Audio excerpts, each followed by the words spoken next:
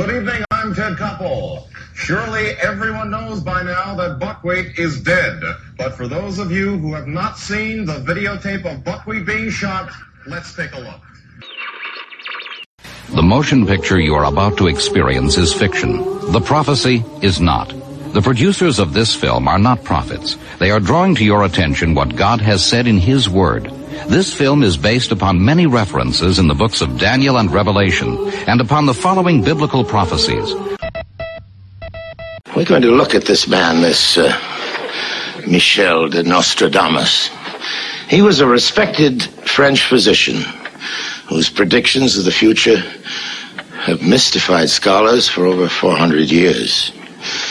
We're going to look at his predictions of the French Revolution, of the Kennedys, of Napoleon, of Hitler, and of another man who, Nostradamus says, is soon to plunge the world into a catastrophic war. Was he a quack, this Nostradamus, a charlatan, or was he a true prophet, a man with a gift to see what others cannot see? We're going to let you judge for yourselves. If his predictions of the past are accurate, then his predictions of the future could very well affect the lives of all of us. Ty Webb, Heavy Longmire, Gustav Mateblanc. Is GLK London transmitting on the shortwave band on 10.4 meters at a frequency of 250 megacycles per second. This is GLK London transmitting on the shortwave band on 10.4 meters at a frequency of 250 megacycles per second. Can you hear me? Can you hear me? Can you hear me? Can you hear me? Come on then, Plato. Enlighten me.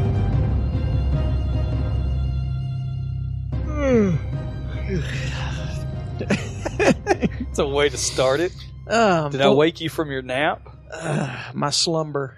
Fully engaged. I'm ready to roll. Ready to roll? Well, ready this to roll. Is Can You Hear Me, the podcast of three guys talking about stuff. But again, R.I.P. Heavy.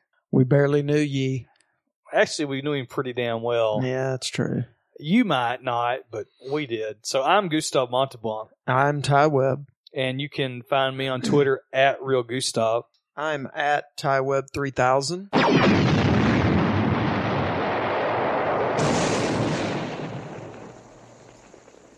And you can talk to the dirty dead ghost of Heavy at Longmire Heavy on Twitter. Hello, folks. How's it going? And our email is canyouhearmepod@gmail.com. And all of our old episodes and fantastic episode art are on our website, canyouhearmepod.com. We do have some good art. You do good at that. Sometimes I mail it in, but sometimes I do all right.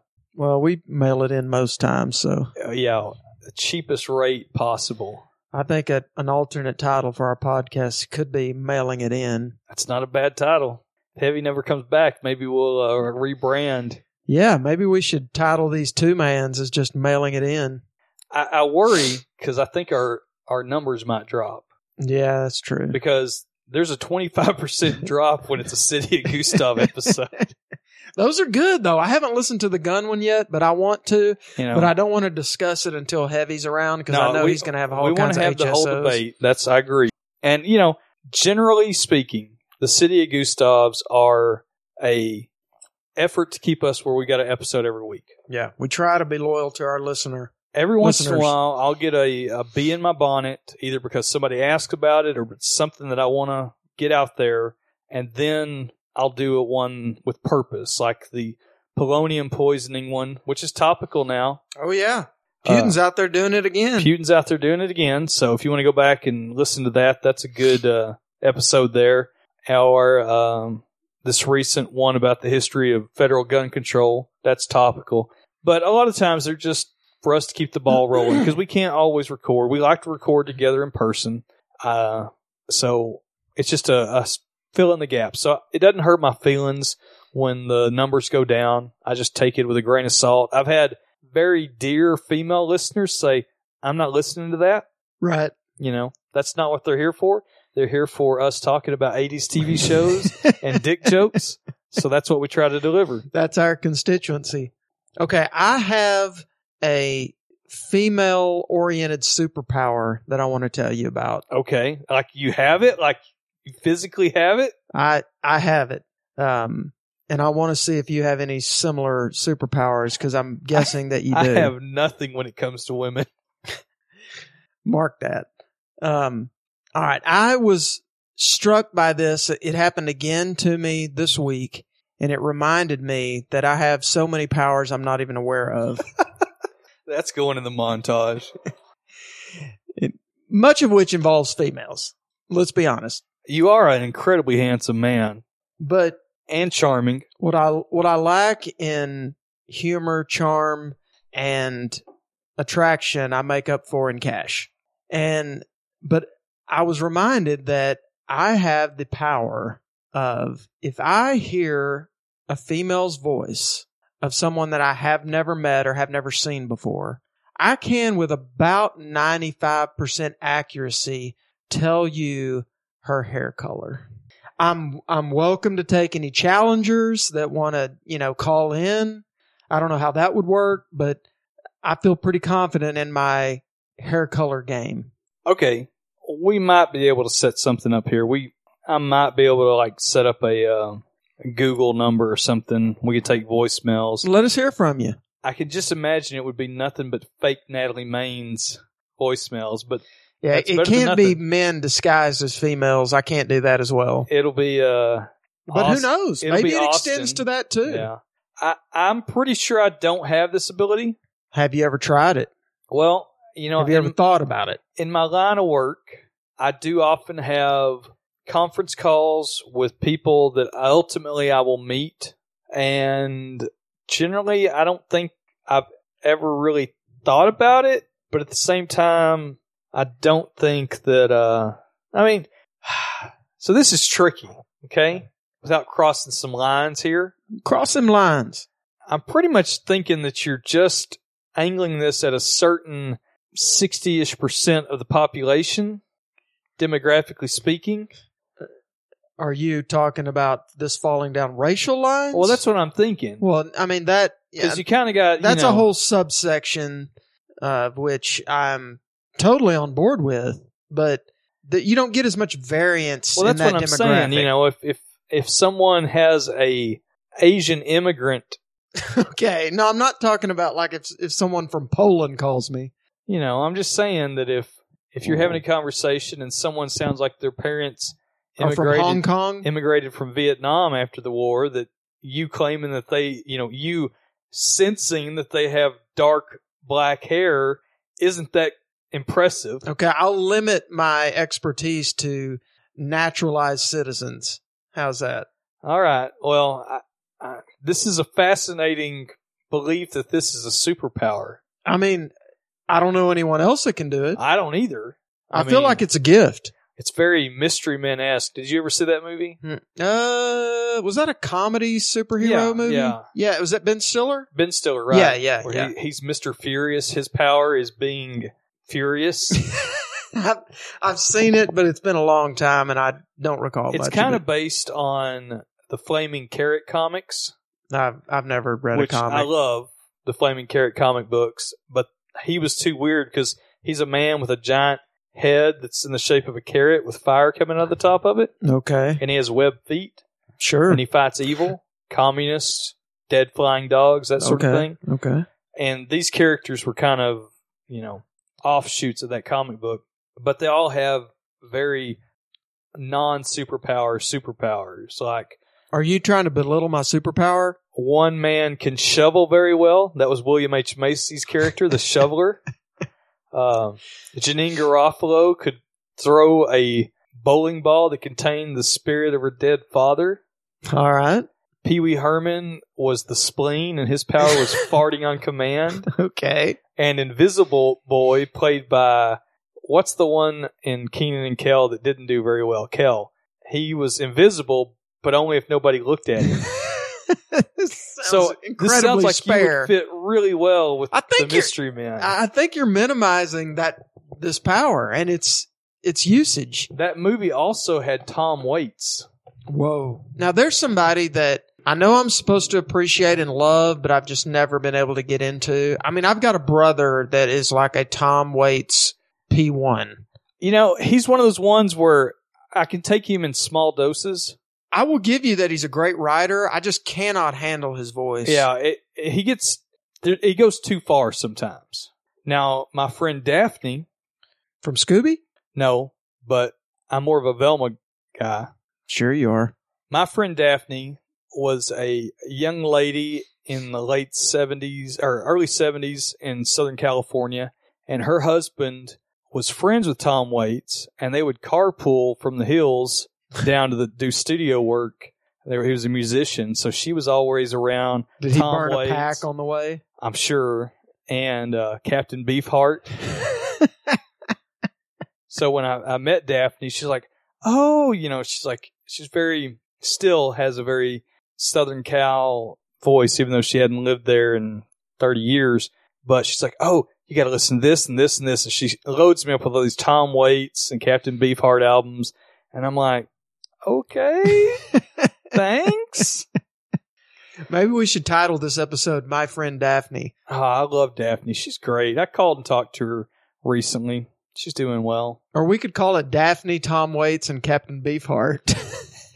Yeah, I think I might, call her up and try to get some more stories for that. Now, if you were going to pick, are you going to pick Daphne or Velma?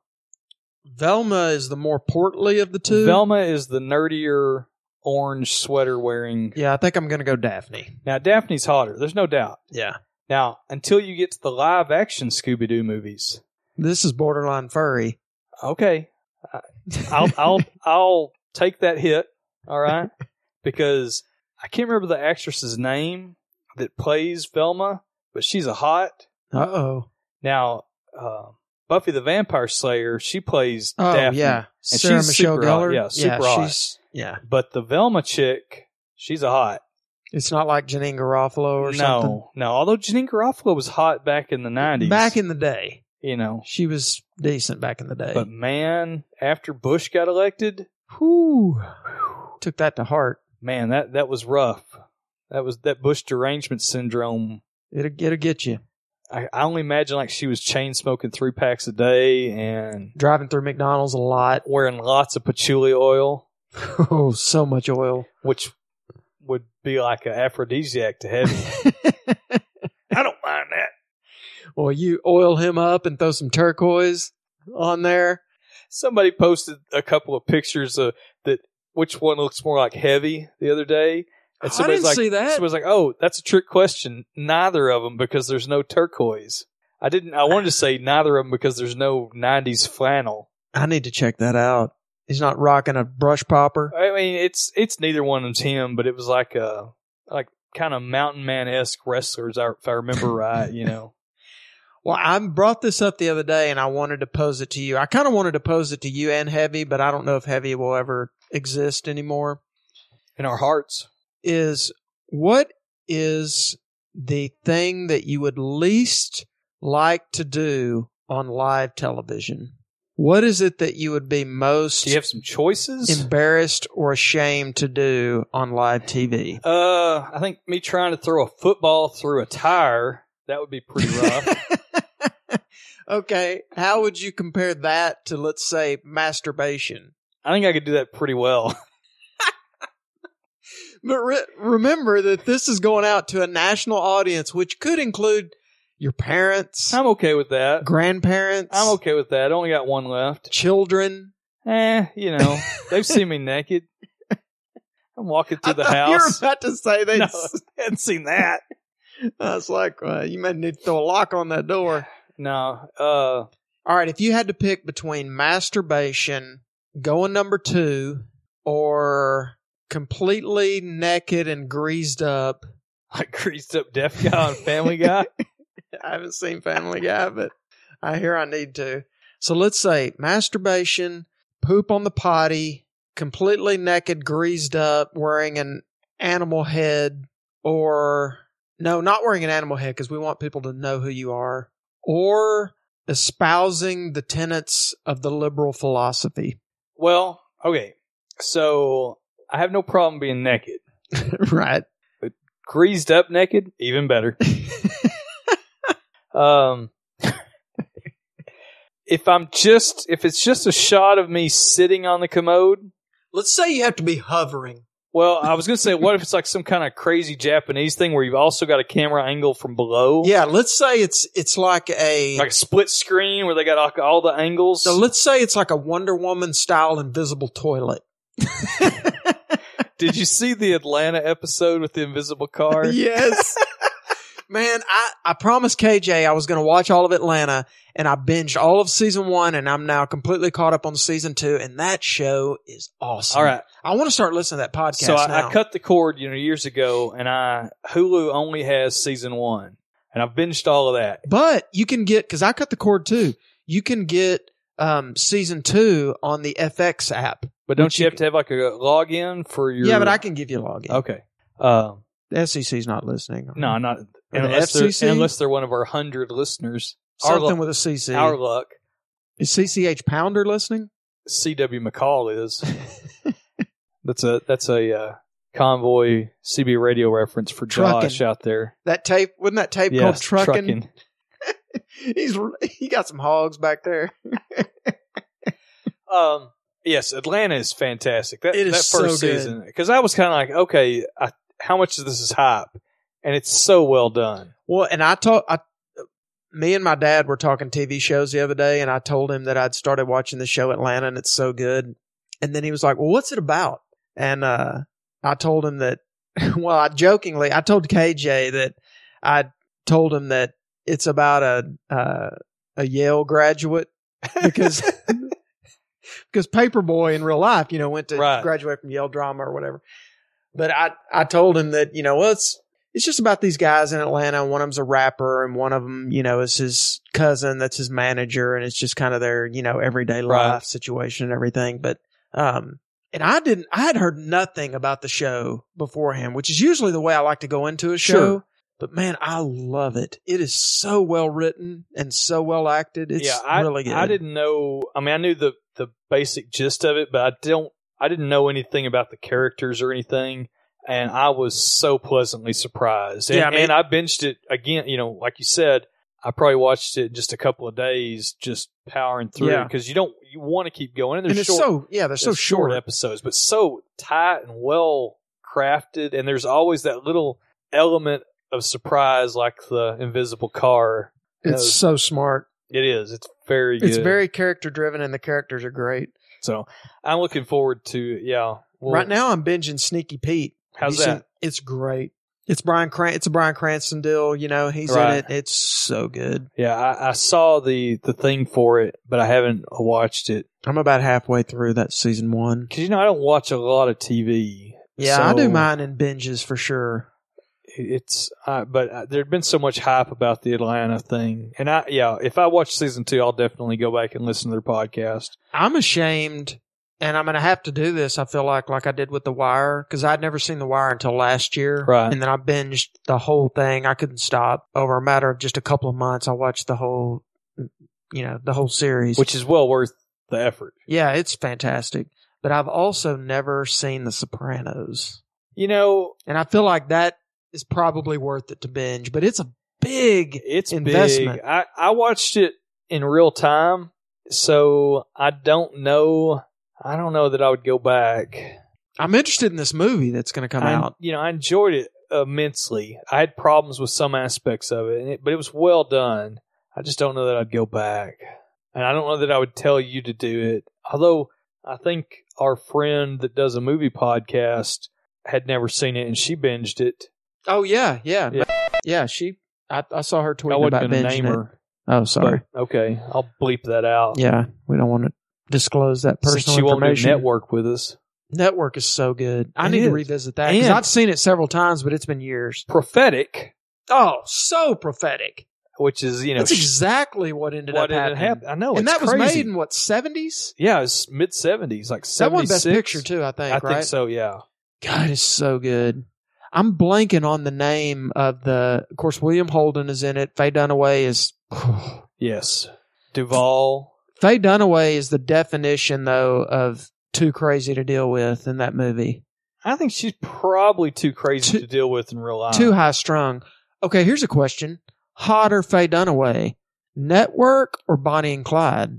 Ooh, she's sexy in Bonnie and Clyde. So sexy. It's almost too much sexy to handle with her. How about Thomas Crown Beatty. Affair? Yeah. Faye Dunaway. Oof. Although you know what? Anything McQueen. That's it's a hard sexy man. It's hard to upstage McQueen in sexy, but I feel like Faye Dunaway kind of did it in that movie. Yeah. I'm blanking on the main guy in Network too. What's the guy that, can't take it anymore? Yeah, the mad as hell guy. What is his name? I want to say it starts with a B. Hold on, Everybody can take a smoke break while we're looking this up. Luckily, through the power of editing, I take out all these pauses. Okay. Are you going to cut out everything I say, too? No, I leave all that in because people want to hear you, not me, remember? Peter Finch. Peter Finch, yeah.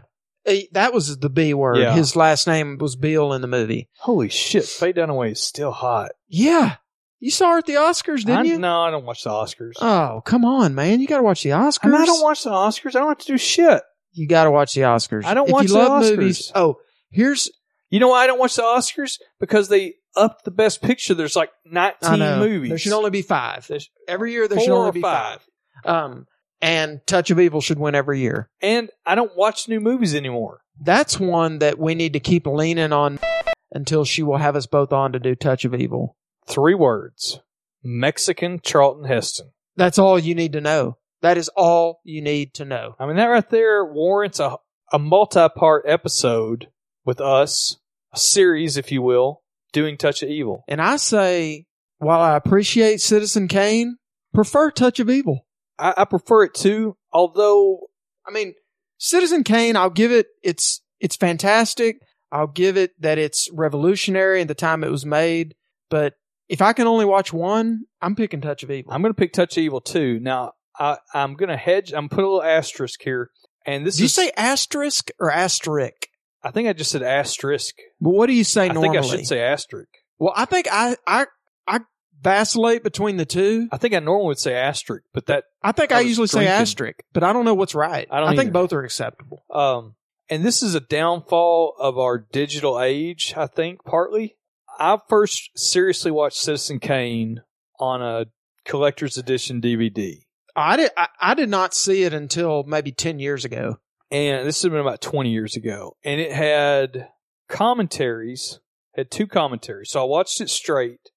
And this is how much a geek I am. And then it had a commentary by Bogdanovich. Okay. Who knew Wells. Yeah.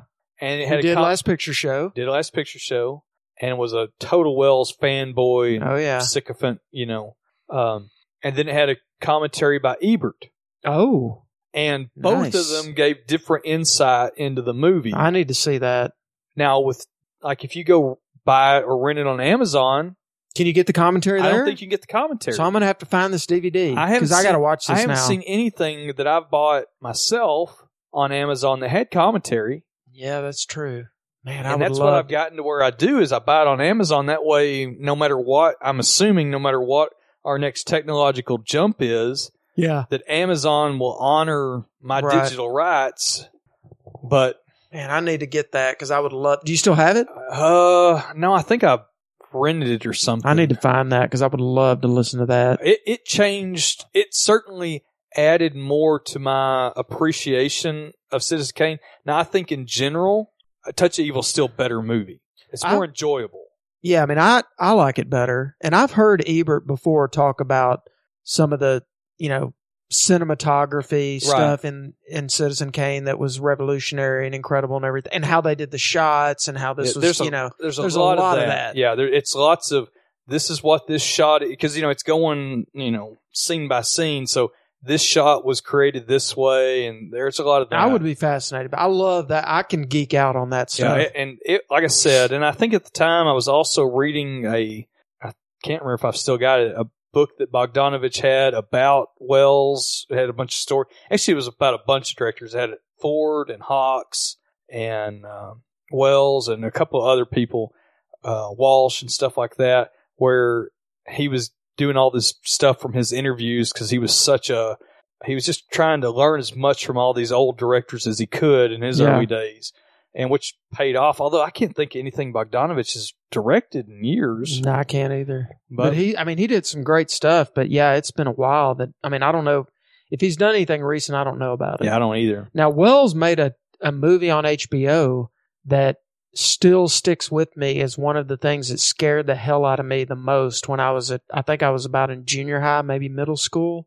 Did you ever see that movie he did on Nostradamus called The Man Who Saw Tomorrow? Yes.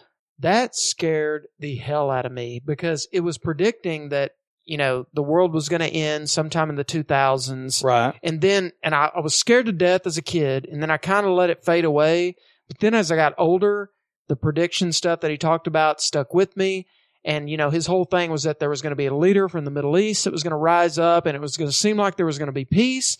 But then it was going to reignite, and then that was going to be the end of the world. And let me tell you, when that whole Iraq shit started, I was like, crunching the nails. Well, and we grew up in a culture, the 80s. Of fear. The 80s were heavy. Hello, folks. So, we obviously had the Cold War on us, but we also had all of that apocalypse, tribulations coming, the rapture's coming. I'm having to watch all those awful, although in hindsight there's two of them that I really enjoy now, Revelation movies.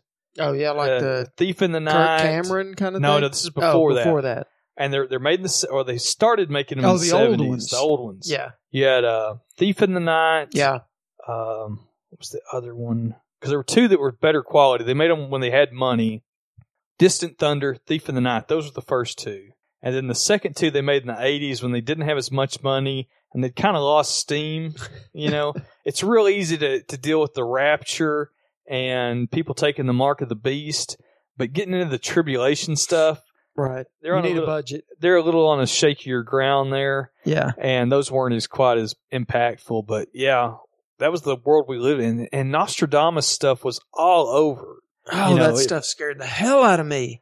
It was like, obviously this guy knows what's, the quatrains. I'm learning Old French to be able to decipher these myself. They had me convinced that this guy, just had his hand on the pulse of the future, which some of the stuff that he said back then is amazingly accurate, but It's all like filtered through the narrative of like, it seems like confirmational bias. Sure.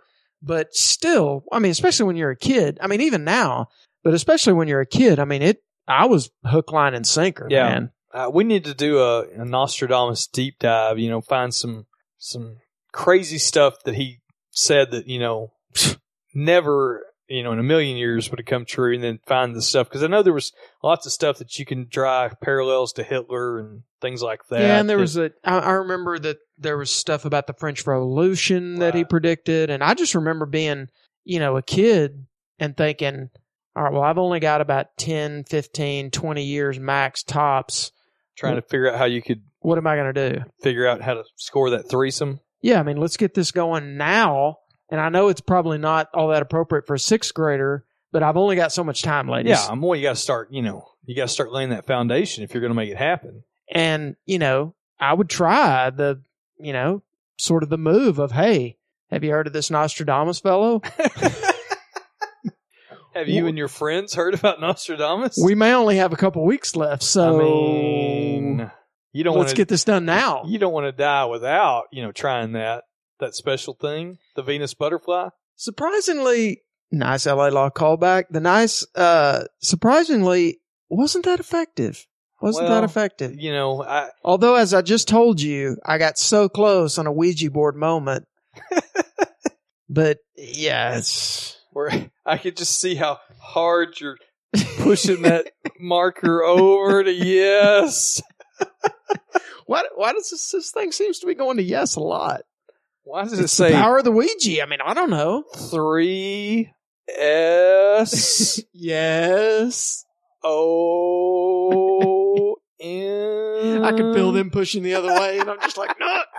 Yes, the stuff we did in junior high and high school was regrettable. How great is it that Parker Brothers, and they weren't the only ones to make Ouija boards. In fact, I've got some They made the one that we were using that time. I'm sure. I've got some ones that came from the 30s that are wood that are pretty awesome. Yeah.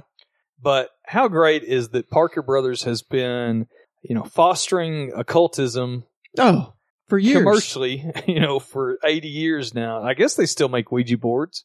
That's a good question. I don't know that not that I've been shopping for a lot of new, for a lot of board games recently, but I wonder if they still make that or if it's still in stores. I'll have to, next time when I am shopping for board games, which I do quite a lot, I'll have to look and see. But you're more the used board game realm, generally, right? But especially around Christmas, I tend to buy more new ones. But it was Ouija. We were in the sweet spot of Ouija because we were also growing up in the age of Satanism. Yes. And that's not as prevalent now. But when we were growing up, we were right in the heart of that. Yeah, so that made the Ouija even more enticing. It had such edge. I think now you have Wiccans out there, and it's much more, people that identify as witches, and you're kind of like, okay, whatever. But you break out that Ouija board, and it was an aphrodisiac. Of course, at our age, anything was an aphrodisiac. I wouldn't know because I was busy out in the barn making Lakota danceware or shaker furniture. Did you ever make the shaker furniture in the Lakota danceware? No, because the sawdust gets in the wool. The beads are quite restrictive. The wool in your breech, movements. The wool breech clout is not OSHA safety. You don't want that fringe getting caught up in your router. That's not OSHA approved. No, the face mask when you're turning on the lathe that doesn't fit on your roach over your head. You don't want to get a headdress caught in a lathe. No, it's the worst. That paints a beautiful picture, though. I'm trying to think if any young ladies ever visited me out in the barn, and I think there might have been at least one. Were you fully adorned? I was probably wearing an apron. Just an apron and hot. Boots. It was hot. Old army boots and an apron. It's the summer. Oh, man. There's no air in the barn. There's another good episode title, Army Boots and an Apron. All right. Now, back to your hypothetical. Yeah. Now 20 minutes later, we've made it back, folks. 30 minutes. Okay, so my choices are masturbate in public. Or on the public would be a much more brash move. Am I in a room by myself? Am I masturbating on stage? What's the setup here? Yeah, let's put you on a grand stage, fully lit. Okay. Now, is it spotlight? Hold on. I'm going to frame this in the context of the history of firing line set design. Okay. Early firing line is quality. Buckley and his guest, and then a moderator. Right. 70s era firing line is a little background particle board that looks like it's going to fall down at any moment. Buckley and his guest sitting on a slightly risen stage with people with an audience sitting Indian style. Yes. I don't think I can say that anymore, but I'm going to say it. Crisscross applesauce style, slightly below this riser. Right. So in this case, definitely in danger. In firing line. Getting some Silence of the Lambs. Or later, bigger stage, there's actually chairs and people are further back. Yeah, much more professional looking. Which one of those three am I going to be masturbating? Which of those sets? Let's put you on stage 2. All right, then I'm all in. Okay. So I don't want to espouse. Do you want to be backlit or front lit? I want those Klieg lights that make you have that warm glow like they give Hillary Clinton. Do you want some large box fans pointed up blowing? No, I want it to be like a heater. I want it to be warm, Yeah, that's true. I don't want to be cold. Okay, yeah. Let's throw that in the mix. Let's say you have to do it on stage in about a 20-degree room. Okay, on stage. And there's no prep time. You have to fully work up. You gotta work it up. You're slapping it against the side of your leg. You're moving. You've got your hands in the air and you're just moving to and fro. Doing like a horse beating off. You're doing the tummy slap. Oh, Lord. Please let no one under 18 ever listen to this. Well, I don't want the multi-camera poo. You're out on that. I don't, because I think people could see you either naked or obviously masturbating naked. I'm assuming I'm naked. Well, I mean, if you want to do some cosplay, I mean, I want to be comfortable. Yeah. Well, I mean, we give you boots and a hat. No, you have to. Let me add a provision. You have to be in one of the Village People outfits, sans pants. I think I sent somebody a picture of the Village People telling them they had to choose what they want me to appear in. So you can either be in cop boots and mirrored glasses and a hat, or you can be in a full headdress, or you can wear a hard helmet. I'm going with work boots. I'm going with the S&M leather daddy. Okay. You're bringing in a whole nother crowd there. Because, I mean, I've already got the clothes. This would be the least expensive. I mean, technically, I think I've got all the costumes. That's true. That's true. But I don't want people, I think if you saw somebody doing that, that's less hard to deal with that person than if you saw poop coming out of them. Right. I mean, I think that's a line That's something I can safely say I've never seen. I mean, we're barring kids and stuff like that, and diaper changes. There might be some medical situations. Even with that, I don't think I've ever seen the actual act in process. I think that's harder to deal with, once, that's a taboo that we have just ingrained in our head. What were my other choices? Espousing the liberal agenda? Yeah, that's one. Nudity, the number 2, or the masturbation in a Village People outfit. And I mean, there's multiple others we could come up with, but that's a good start.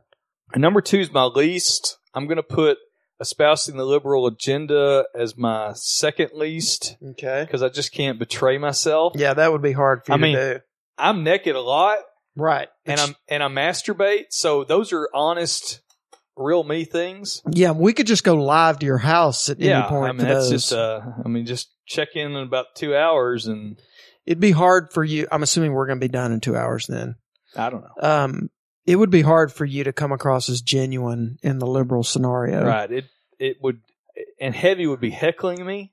Would you want him in the audience or watching on TV? For any of the ones? I want him front row. Would it be more difficult if your family was front row or just watching on TV? It's definitely, for the masturbation, it would be most difficult for front row. Yeah. Especially if you think you could still pull that off if they were front row? Going. I don't know. You ever tried? No. That's good. No. So it sounds like you're debating. So I had to answer all these. Are you going to answer these? No. No, that's disgusting.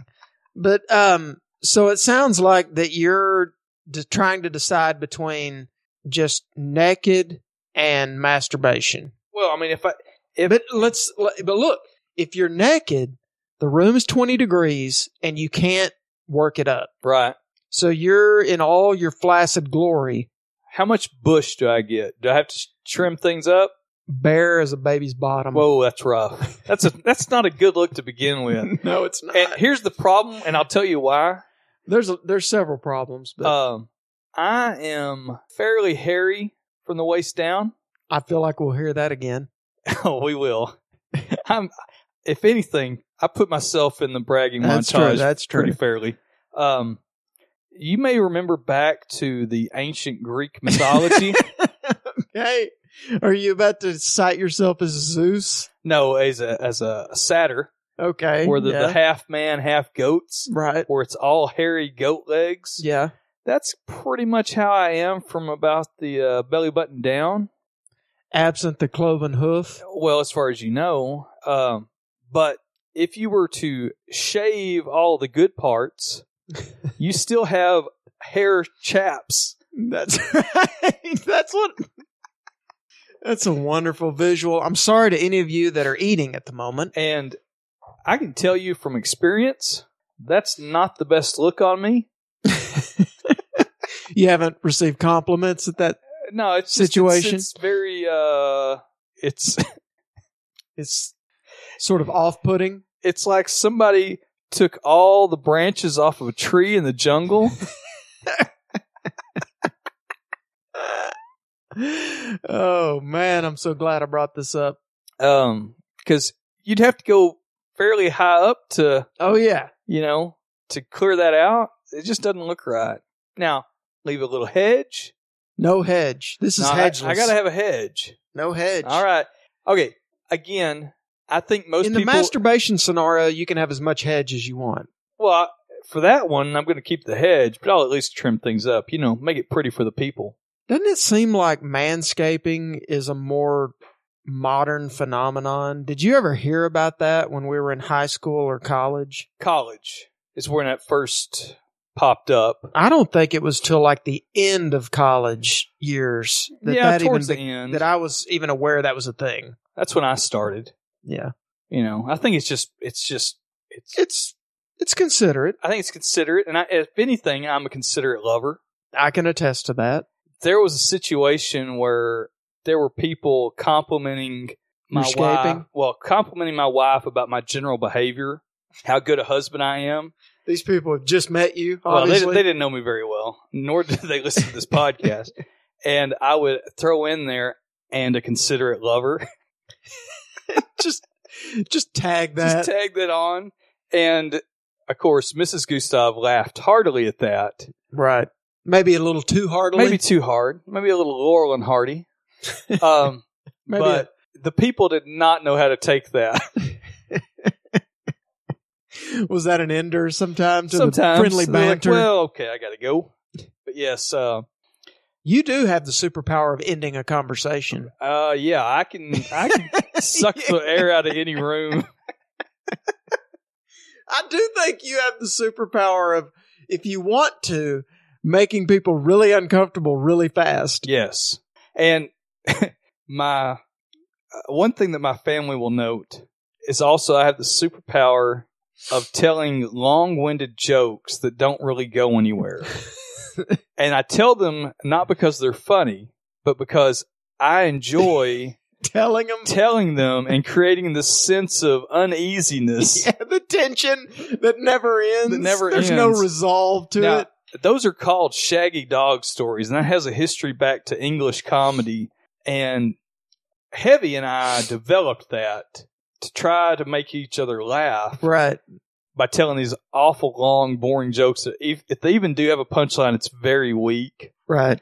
And so I was telling one of the family just the other day. You just end it at the denouement. Right. Very good use of the term. That English class we took paid off. It did.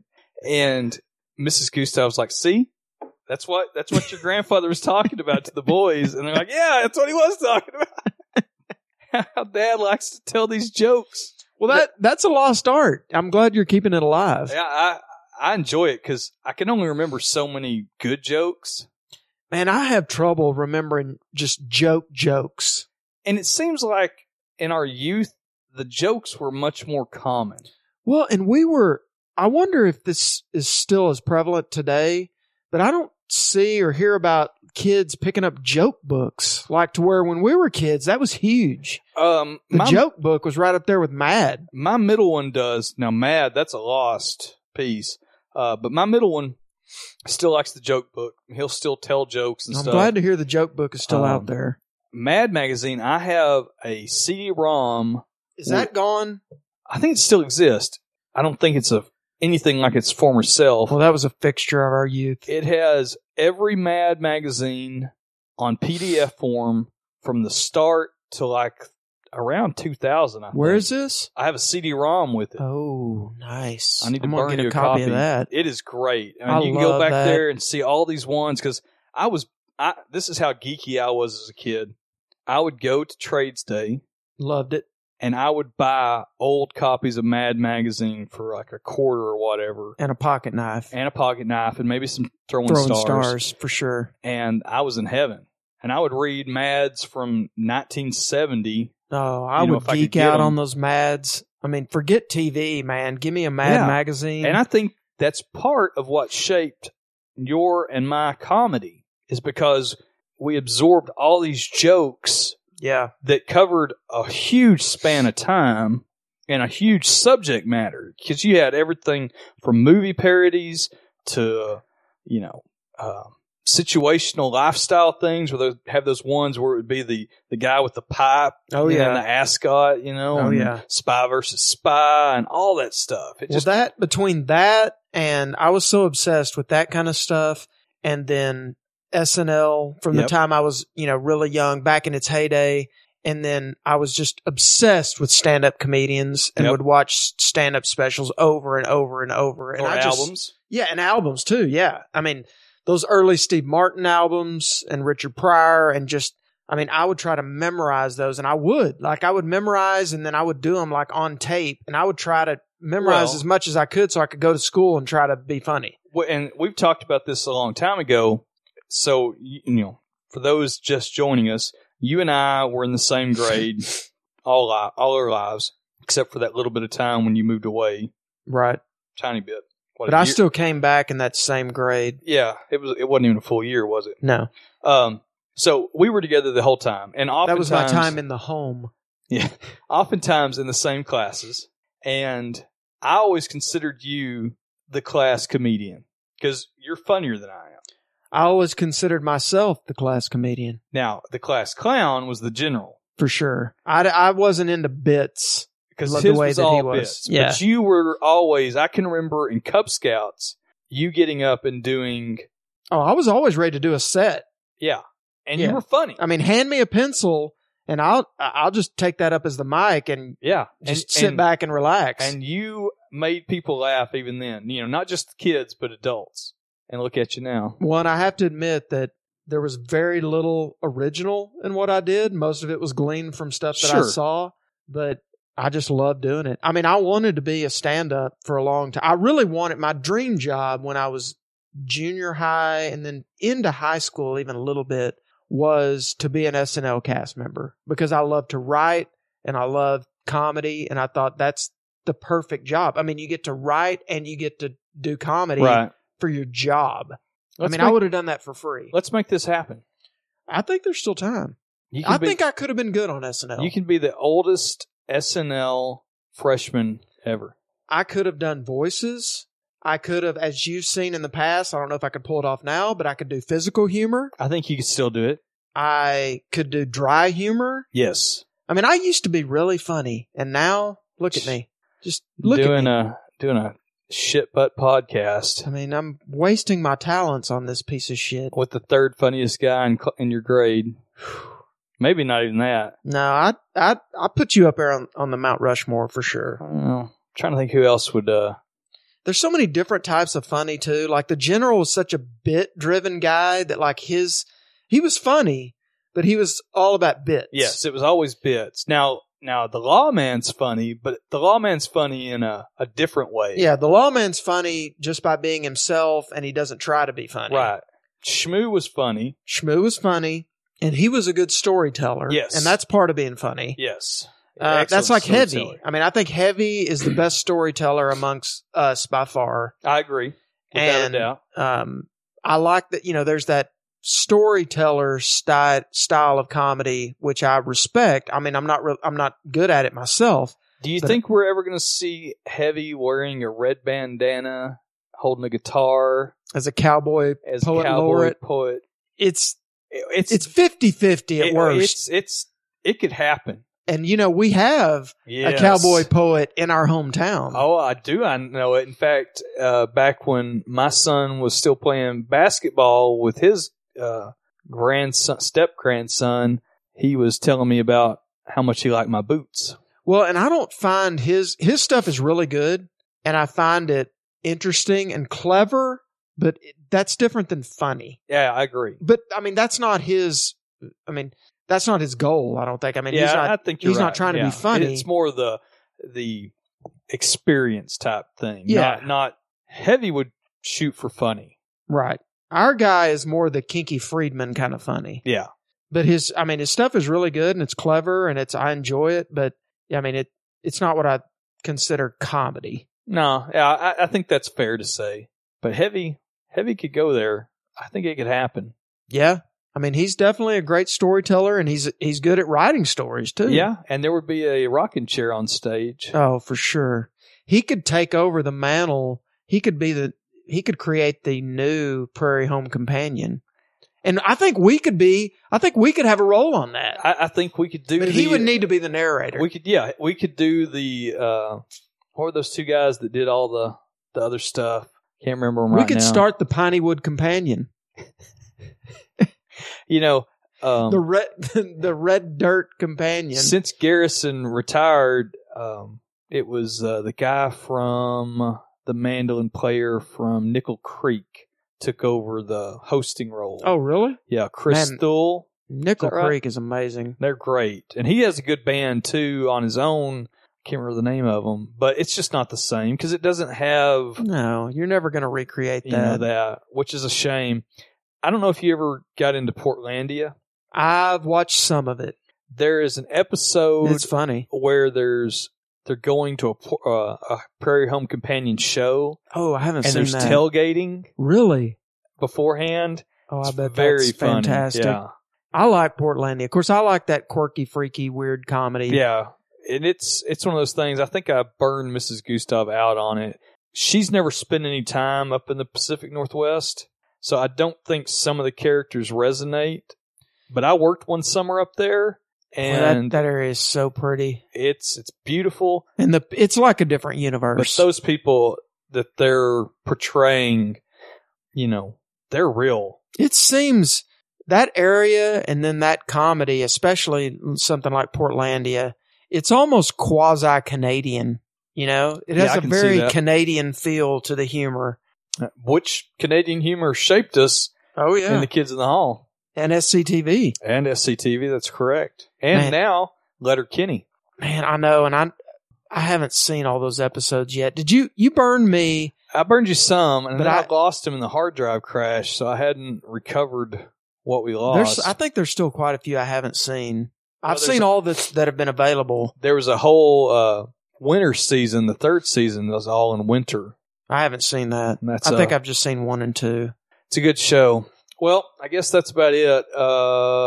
If you want to weigh in on what's your choice for the hypothetical that your choices are. Or what you would most like to see Gustav do. Yeah, or what you would most like to see Gustav do. That's even better. So tweet us or email us at canyouhearmepod@gmail.com or come up with your own hypothetical.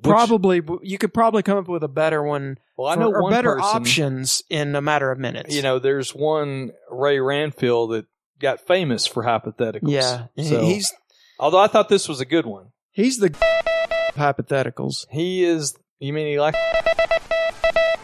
Well, hypothetically, of course. No. He just liked him to keep. Right. It's just for.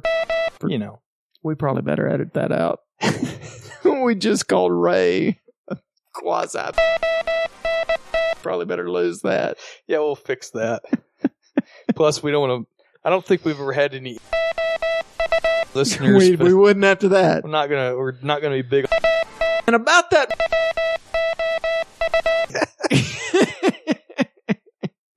This is all. We're taking this all going out. Yeah. All right. Well. Email us, canyouhearmepod@gmail.com, and I guess we'll talk to you later. Adios. Bye. I'm invisible. Can you see me? Yes. Wow. Maybe you should put some shorts on or something if you want to keep fighting evil today.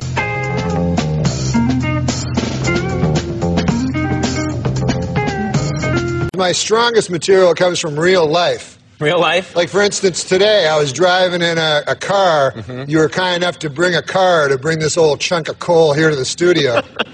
We send cars for our guests, yes. Yeah, so I got in it, and I get material that way. So my driver... What do you mean? How do you get material that way? You get in the car, and what happens?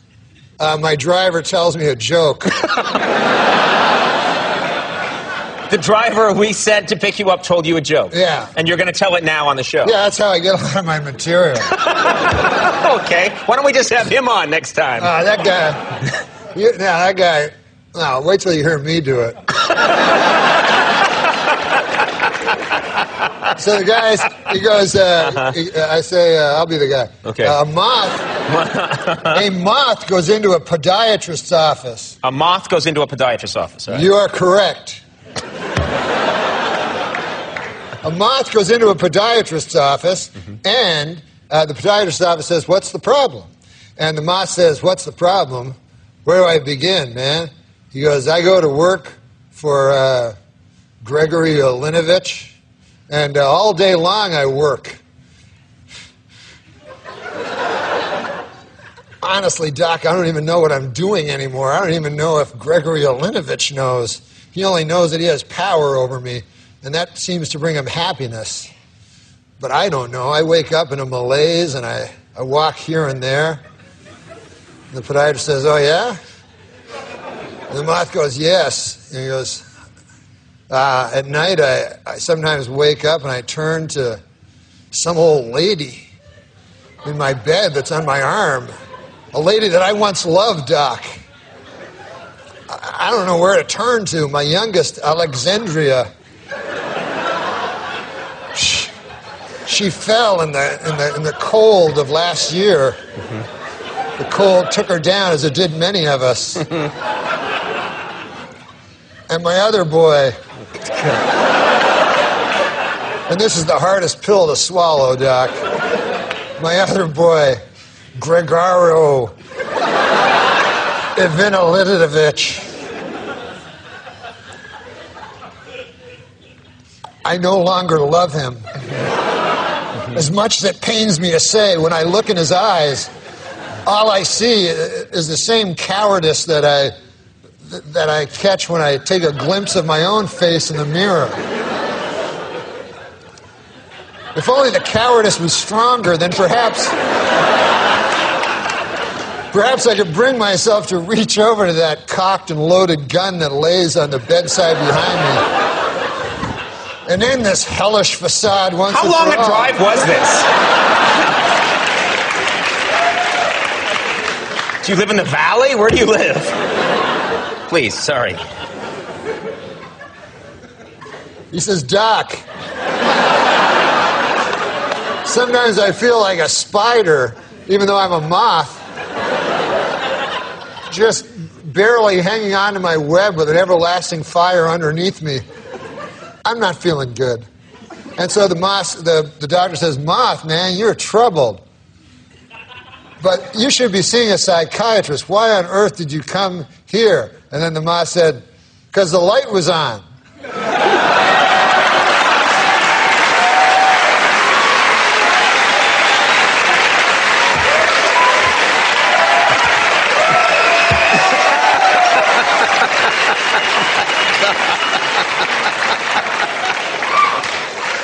My congratulations to anyone who stuck it through to the end.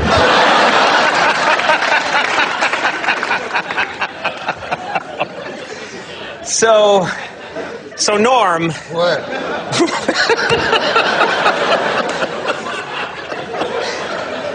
We're pretty much out of time. No. Well, listen, it's over. And World Class Championship Wrestling, I'm Bill Mercer with Jay Saldi. Good night from Dallas, Texas.